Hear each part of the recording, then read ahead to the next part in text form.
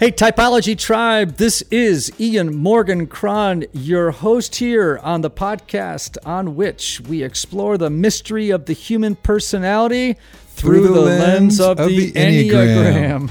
I am here in the Typology studio along with my dear friend, producer, engineer, Anthony Skinner. Anthony, how are you, buddy? I'm doing well, Ian. How are you? I am really great because last night we had a bomb of a time. Come on. Last night, we went and saw two of our good friends, two great friends to Typology. Yes. We saw Johnny Swim perform. That's right.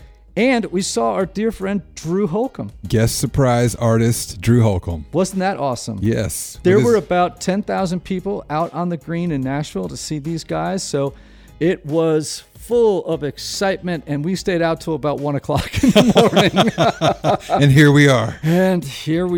But yes. we're energized, We aren't we? Yeah.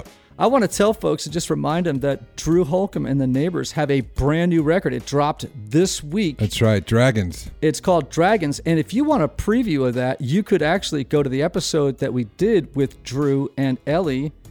Oh, my word. Did he not lay it down that day? They laid that awesome. song down that day, and it sounded like it was right off the record, right? For real.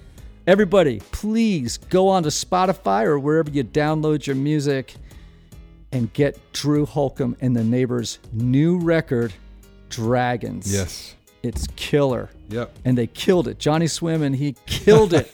As always. Last night. Yeah, yes. Really, as always. Hey, I am so excited today. I'm pumped. Woo-woo. Yes. We have my friend Allison Fallon on the show. Yeah. And coming to us live from Los Angeles, California.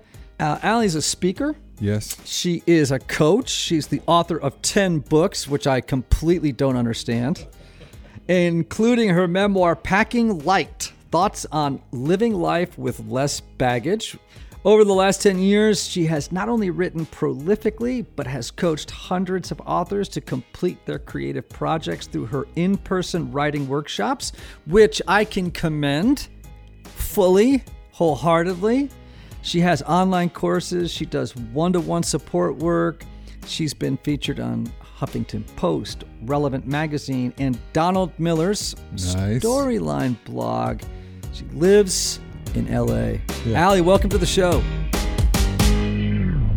Thank you. Thank you so much for having me. So excited to be here. Now, you are the greatest number on the Enneagram. Do you say that to everyone? No, yes. Just to this number. Just to this number. Yeah, I'm very specific. Yes. You are an Enneagram 4. Yes, I am. How did you figure that out?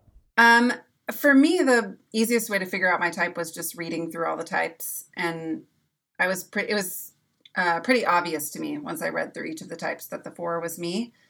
The only trouble I had determining was I do have a really strong 3-wing. And so I went back and forth for a bit, wondering if I was maybe a 3 with a 4-wing or a 4 with a 3-wing. But for me, the deciding factor was that the 4 and the 3 would argue, but the 4 would always win out. So, like, if I walk in a room, for example, I can walk in a room and, like, do the schmooze thing and like, you know, really be charming and make people like me. But then I walk out of the room at the end of the night and I feel like the 4 is the one that wins. It's like, why'd you do that? Right. So. Right. Well, yes. Why were you so inauthentic? Yes, exactly. Yeah. And so tortured. Yeah. Yeah. Yes. You know, so 4s typically want deep, authentic relationships, both with themselves and with other people. And so they're people who are concerned with issues like meaning. They're very fluent in the language of symbolism and aesthetics. And that's a way to help them understand and express the problem of human suffering. Mm-hmm. Right? Now, you've got a book out, Indestructible is the title. This is your latest book, right? Yes. Yep. Right. Indestructible, Leveraging Your Broken Heart to Become a Force of Love and Change. And I'm wondering if that's, indicative of this 4's way of being in the world, which is how do I make sense of human suffering? Mm-hmm. What do you think? Absolutely. I mean, the book is a very personal story for me. It's the story of leaving an abusive relationship and going through this divorce and completely like dismantling my faith perspective and trying to reimagine what it meant to be a person of faith and a believer in the world, and just completely reshaping my identity and trying to make sense of this thing that didn't make any sense to me at all. And so, yeah, I mean, I think it fits perfectly with that concept of how a 4 moves through the world and always wants to go below the surface. For me, it was more than just how do I, on a physical level, survive financially this transition in my life, and how do I survive practically, and where am I going to live, and all those questions that you're asking when you go through a massive life transition like that, and an unexpected transition. But it was also all the stuff that was happening under the surface, asking the questions about who am I and what makes me matter and why am I here. And actually, I mean, for me, the interesting part is what I discovered was that the writing process itself is part of how I wrestle with those questions. And it's changed the way that I teach writing too, because I've been working with authors for a decade, but it's changed the way that I think about writing and the way that I teach it. Because if writing is a way for us to wrestle with the big questions of life, then why shouldn't writing be a tool that literally anybody could use to wrestle with the big questions of life, whether or not they're ever going to publish their story?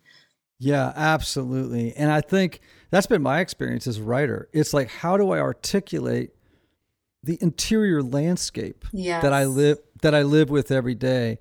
And because I think 4s, man, they just have this driving need to be understood. Yes, totally. And so we're always explaining ourselves to people, which can drive people crazy after a while, because they're like, we get it. Stop talking about yourself, And it's not always narcissism, though I suppose it could be. It's really more, we want to be known. Yes, that's really real. And I think to your point, you're right that it can come across as a bit narcissistic sometimes, maybe.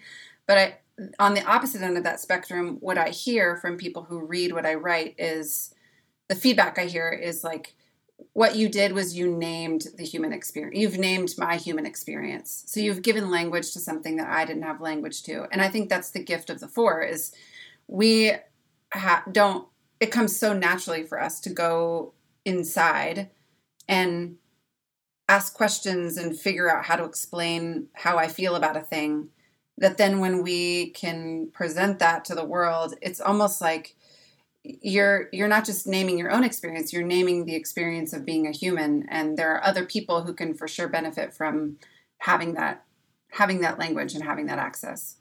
Yeah. And I think for me, it's like the art of creating. And it doesn't matter as a 4, you could be, writing books, you could be arranging flowers, you could be teaching yoga, you could be doing a whole host of things. But so much of what's going on underneath that is, how do I make the deepest connection with another human being so we both feel known, understood, and we're experiencing each other at the most profound spiritual level. Yes, that right? Resonates. I actually don't think I've heard it articulated that way, but it is how I move through the world, and it either really attracts people to me, or people are like, that's too much. I'm not, that's a lot. It's a lot for some people. It is. It can be overwhelming. And I think part of the journey to health for a 4 is learning to pull back. Yes. And let relationships evolve in their own time and way, versus like hitting fast forward and saying, I want to be as close to you as most people would be at year 5 in the next 5 minutes. Yeah. So true. Oh gosh. Yeah. But you can do that. But you can, I think maybe for a 5, writing a book or even a paragraph or a song is like hitting fast forward.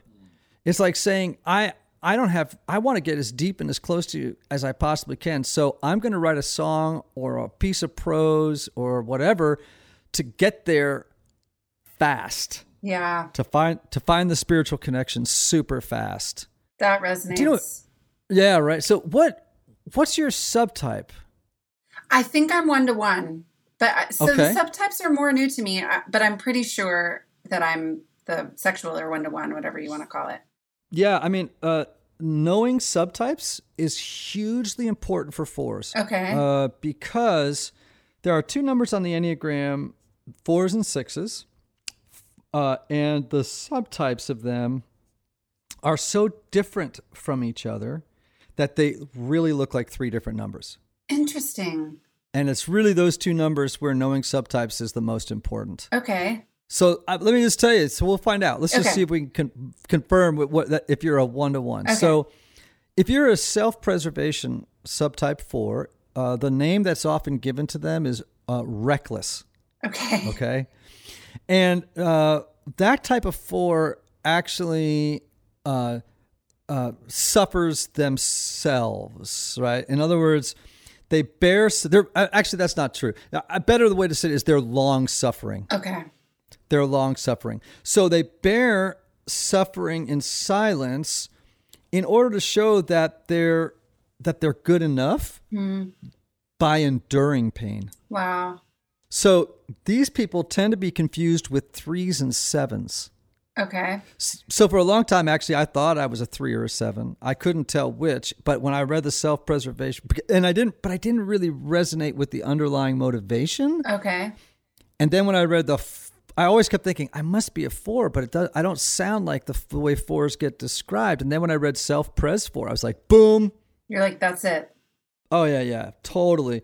I tend to be a person that kind of holds on to my own suffering and doesn't talk about it very much. But it is a way of proving my worth, my long suffering. And I have been engaged in kind of reckless behavior in the past or nonstop activity, which is common for a self-pres 4. And I do it to feel excited and energized. It's funny. I've been in a 12-step program for quite a long time.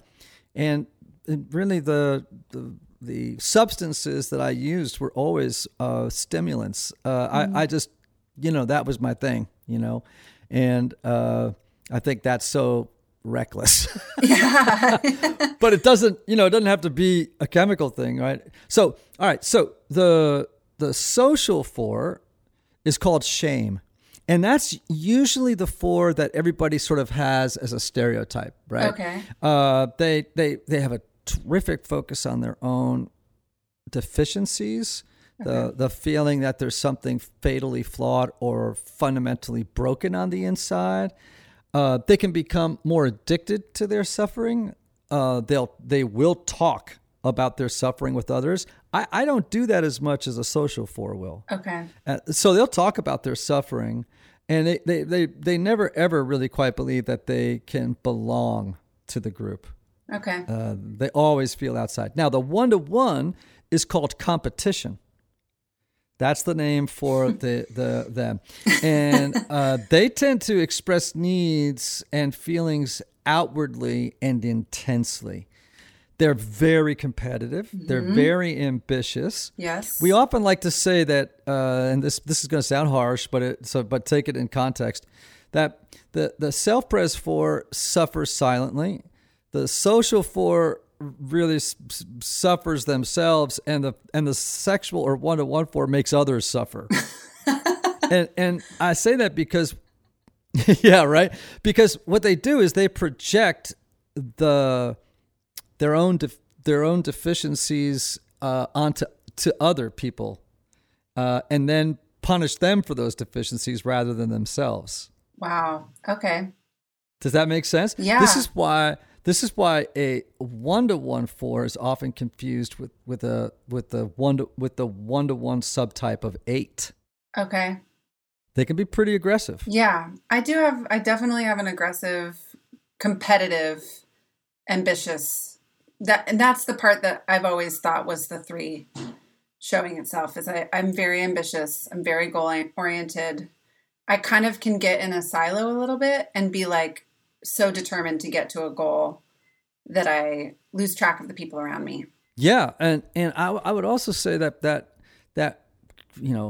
subtype of the 4, the 1-to-1 subtype, like when you go to a party, do you tend to gravitate toward the whole group, or do you find 2 or 3 people at the group and spend all your night with them? The second one, for sure. Yeah. Yeah, and that would be common of that 1-to-1 subtype. Okay. They'll find someone at a party or something like that, or a very small group, and they'll want to go very, very deep, very, very fast with that group.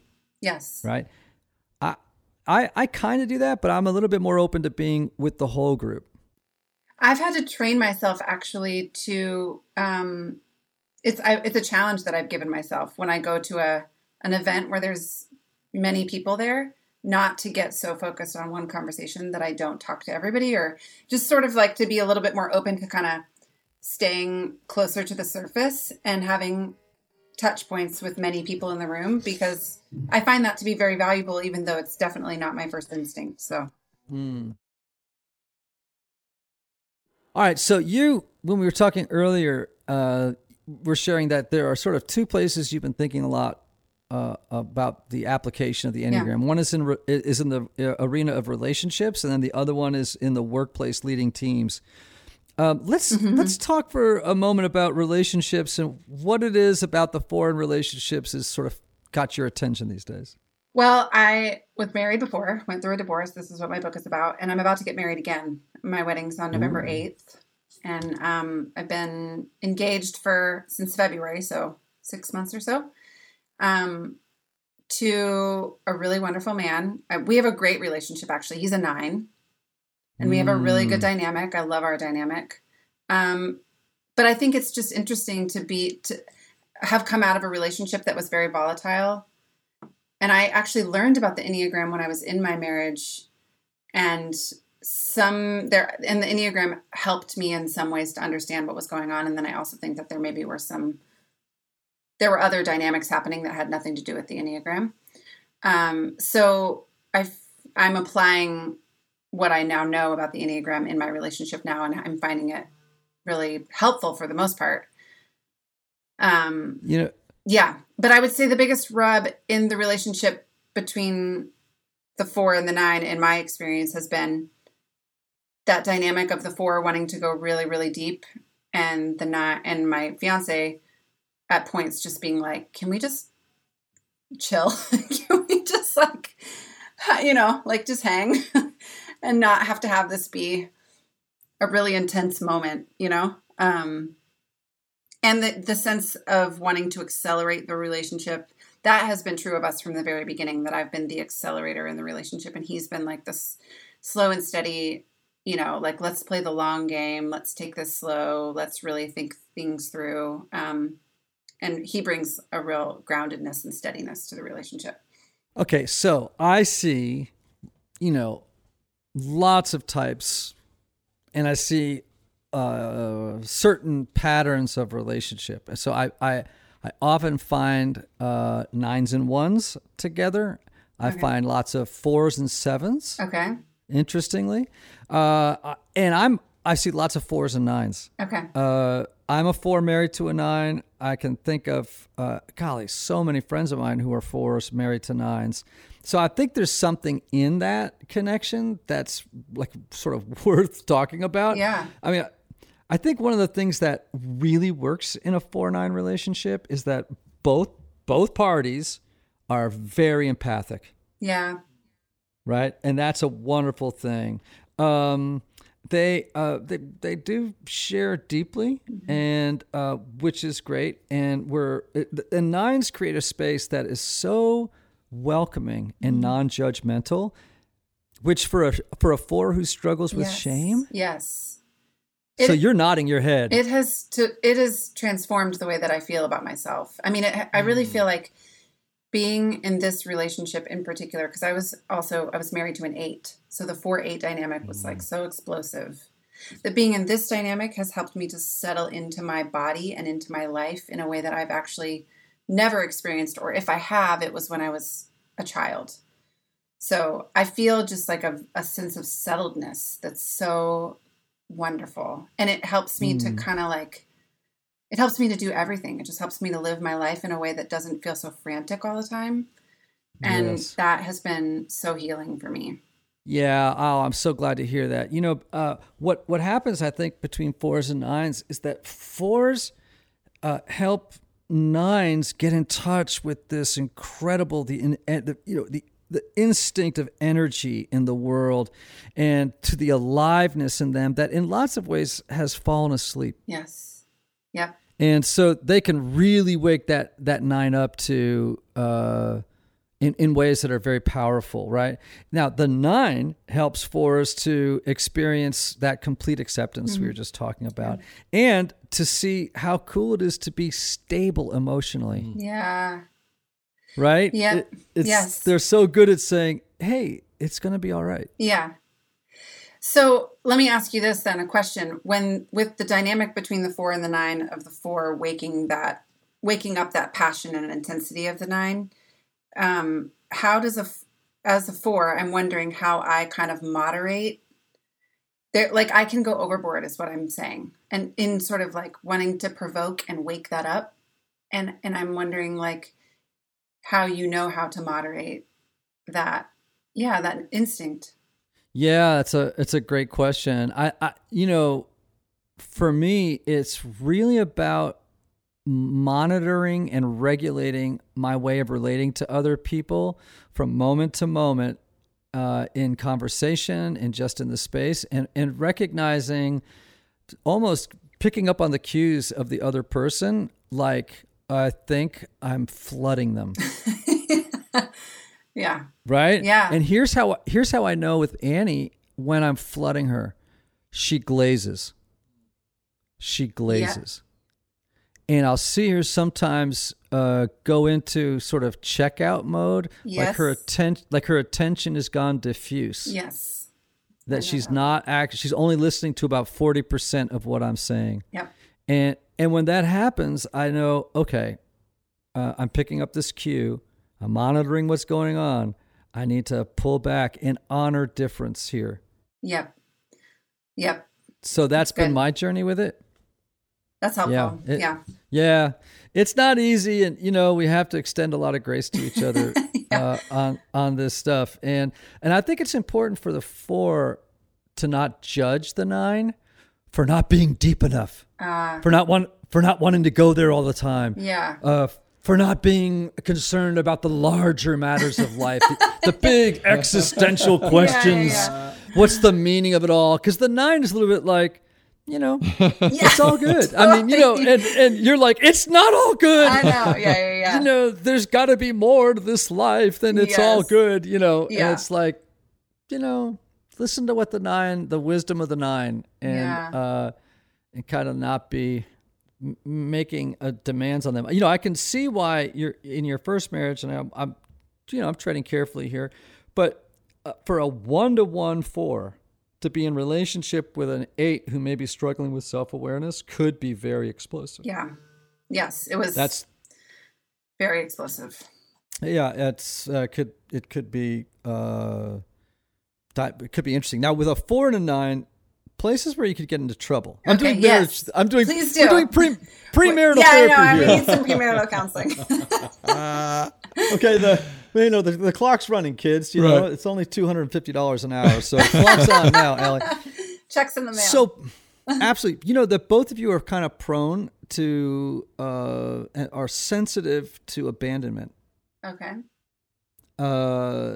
So that's one area that 4s and 9s can kind of get into trouble. You're both withdrawing numbers, meaning that when stuff gets a little rough, you'll withdraw from each other. That's true. And then things don't get solved. Yeah.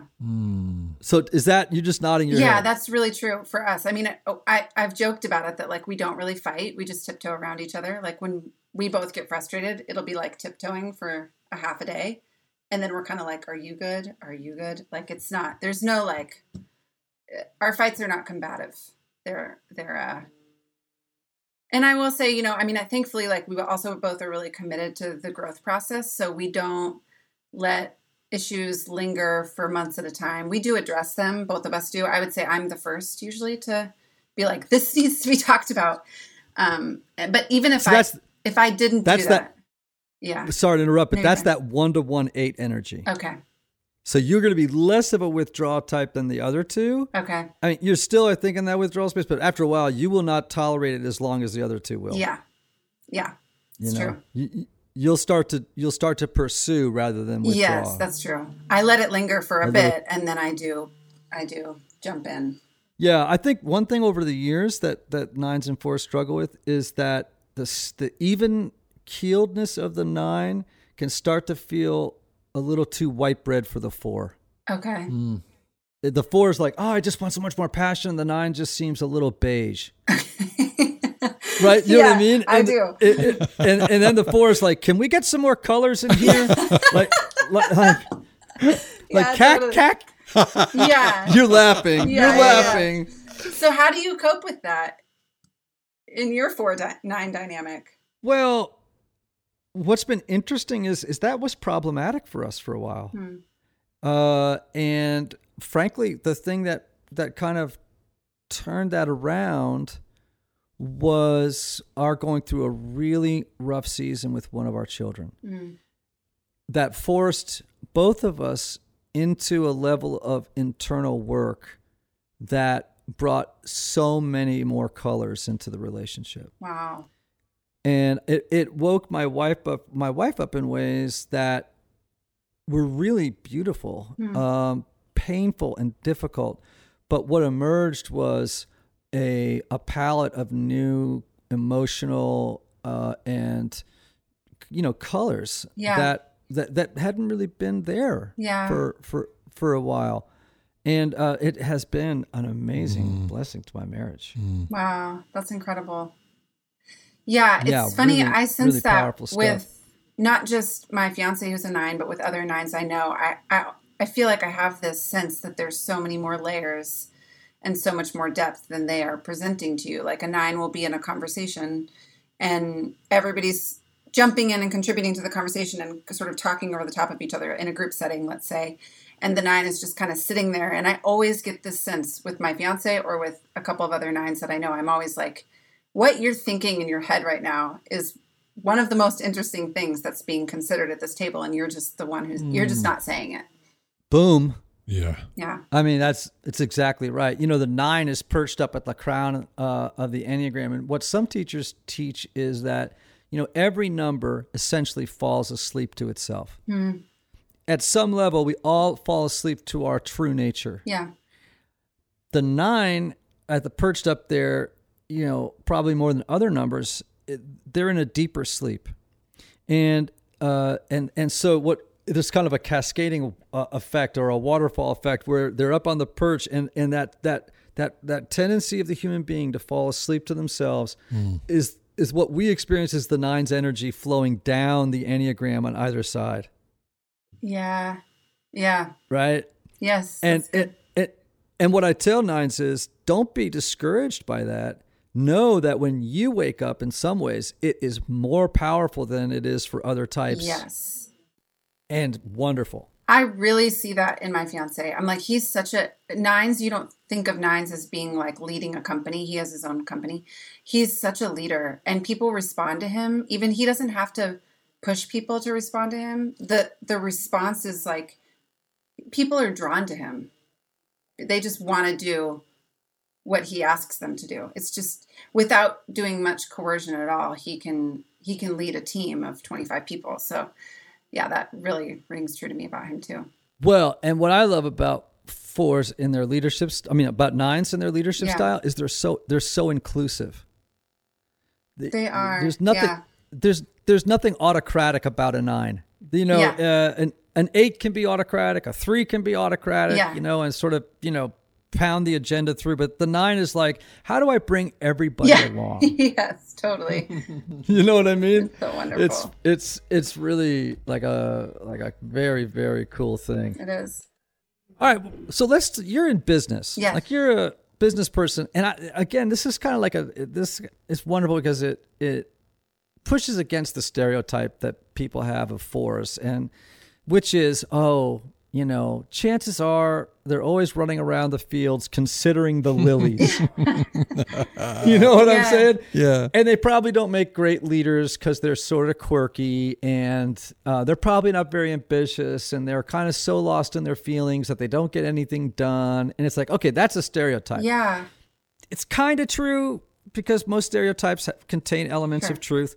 But frankly, fours can be tremendous business leaders.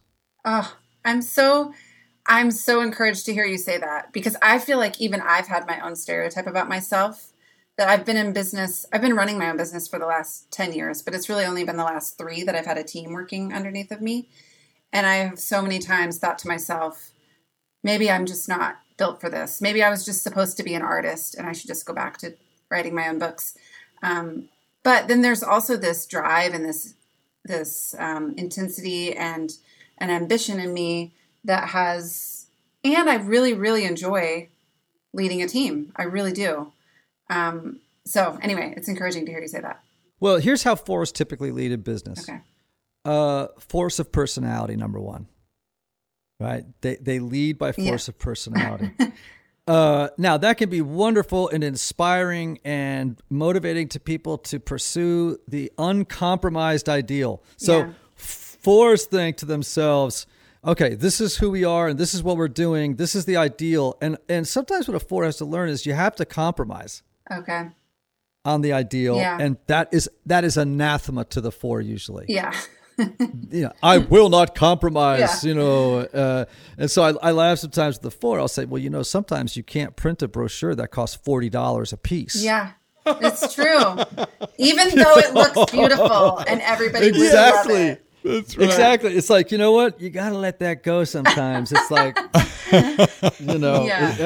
that's not going to work. So force of personality, it would be one way. I think another way that a four leads at work is they really inspire people to be authentic. Mm. They have no energy for people who are inauthentic at work. That is very true. Very, right? Very true. Yes. And I there's a whole host of other ways that fours do really, really great work. What's been your experience? Like, what has worked for you as a four, as a leader? Well, the personality piece that you mentioned that rings really true for me. That's been very true. I do a great job usually in the beginning of a project or something we're working on as a team, getting the team really inspired. I do have that strong thread of idealism, so I set the bar really high. It comes out sometimes as perfectionism, but it gets people excited. I can cast the vision and really gather people around a vision, an idea, a dream, set the objectives, set people into motion. And then where it breaks down for me as a leader, the struggle that I've had is in the day-to-day, like even personally keeping myself motivated. You, as a four, you kind of ride these waves of inspiration. So there are days when I feel like I almost feel like I could work for 16 hours and never get tired and I don't need to sleep, but who needs to eat? This is so fun. And then there are other days where you are like, I'm just not feeling it. So it's harder to get motivated. And then how do you motivate a team when you're not even yourself motivated in the day-to-day stuff that's just, it's just emailing and to-do lists and things have to get done. And as a four, you start to feel a little bit, I think, at least I do, I start to feel a little confined or trapped by the day-to-day-ness of it. It's like, this is boring. Let's go on a trip. So I've had to work through my own resistance to the ordinary in order to work with the team that the work we're doing is, of course, inspiring, but it's also ordinary because it's work. Yeah. Sometimes it's routine. Yeah. Sometimes it's not related to some higher transcendent thing, which is so important to fours at work. Yeah. It's got to have a higher purpose. Totally. And when you're like, okay, we got to call the email list, that does not feel like it's, part of something transcendent. Totally. Right. And you guys we also have to watch out for our personality, which, is how we lead, is by force of personality. Doesn't intimidate people. Oh, that's a good point. Yeah. Right. Yeah. It can be a little overwhelming. How do you make decisions as a four? Well, this is interesting. I fluctuate back and forth between, when you said the word reckless at the beginning, there was a part of me that resonated with that, even though I don't think I'm the self-pres type. But because I go through phases where I make decisions very quickly and impulsively and take big risks. And then sometimes those risks don't work out. And then it will shake my confidence a bit. And then I go through a phase after, usually, where I am much slower to make a decision, and I get a little bit like waffly. Like I'm like, should I do this, or should I do this? Or no, I should do this. No, I should do this. And then I'll get stuck in a rut. But usually then I get out of the rut after a bit, and then I start making, my first impulse, I would say, is to make decisions quickly and impulsively. And I'm a risk taker. I really do. I enjoy the thrill of the risk. Yeah, and I think that's not atypical of fours. Okay. And I think one of the ways that fours tend to make decisions is on the basis of intuition. That's true. Like I'm intuiting that this is what is the right next move. And of course that scares the bejesus out of the data people. Yeah, that's real. Right? Yep. So, all right. So how are you right now using the Enneagram to enlarge your soul and help you on the journey to wholeness? Oh, such a good question. Well, I think the biggest thing for me is really getting curious about what motivates other people. Like, I think as a four, it's not hard for me to be curious about what motivates me and what's going on inside of me and what's causing me to do the things I'm doing or make the choices I'm making, or, what the thoughts are in my head, what I'm feeling, what's going on with me. Like, I can pretty quickly and easily articulate that at any given moment, but I'm learning as a leader in my business, and then in really wanting to build a strong relationship with my fiance, and we really want to start a family. So I'm thinking also about being a parent, that in all those areas, in order to do any of that well, I have to be as curious about other people as I am about myself. So in working relationships, I think I'm trying to pause and think, like, what is motivating this person to act this way? And can I get curious about their interior landscape and ask questions and really seek to understand them as well as I understand myself? And I think it's, in most cases, I wouldn't say that I'm an expert in that at all. But I will say in most cases that it's really working for me. Like, when I can coach myself to do that in my relationship to Matt, he responds very positively. And when I do it in my working relationships with the team I have working for me, they seem to come to life, and they do really feel understood and cared for. And there seems to be a camaraderie where the contribution comes easier on their end. Like, they feel really great about what they're contributing to the team. Well, I love what Thich Nhat Hanh says. He says the beginning of love is understanding. That's good. And I it's not feelings. It's not, all that stuff. It's really about understanding, in particular, the suffering of the other. Yeah. What is it where is their suffering? Where have they carried it for a long time? And of course, that is not always how a very young or a four that isn't very self-aware, they're too much focused on their own suffering. Yeah. And believing that their suffering is unique and actually worse than the suffering of anybody else. Totally. So when a four wakes up, as you have, and they begin to say, I need to be in touch with how other people feel and what their suffering has been, and be able to listen to it and connect to it and have empathy for it, that's just a sign of real health. Real health. Well, Allie, your latest book, Indestructible. Yes. Right? Yes. Leveraging your broken heart to become a force of love and change. That's available on Amazon right now. And you can be found on Instagram at Allie Fallon, right? Yep. ALLYFALLON. And on Twitter at Miss Allie Fallon. Yes. And what else do you want people to know about you? What else do I want people to know about me? I mean, I teach writing workshops. It's probably one of my favorite things that I get to do. And I teach workshops to people who wouldn't necessarily consider themselves writers, to help people use writing as a tool to better understand themselves and the world that they live in. So you can find out more about the writing workshops at findyourvoice.com. And I'm hosting. How did you get that URL? How did you get that URL? Just, followed my intuition. That's how I got it. Man, Ask give me the some right of that. people at the right time. Yeah. So. Fantastic. Yeah. Al, we've just loved having you. Thank you so much. Thanks for this. I really enjoyed it. I learned a lot, and I'm going to go tell my fiance everything that I just learned. I know, man.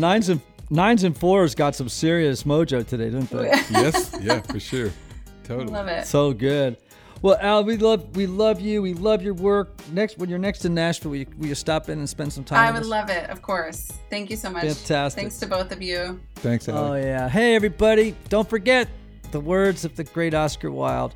Be yourself. Everybody else is already taken. Love ya.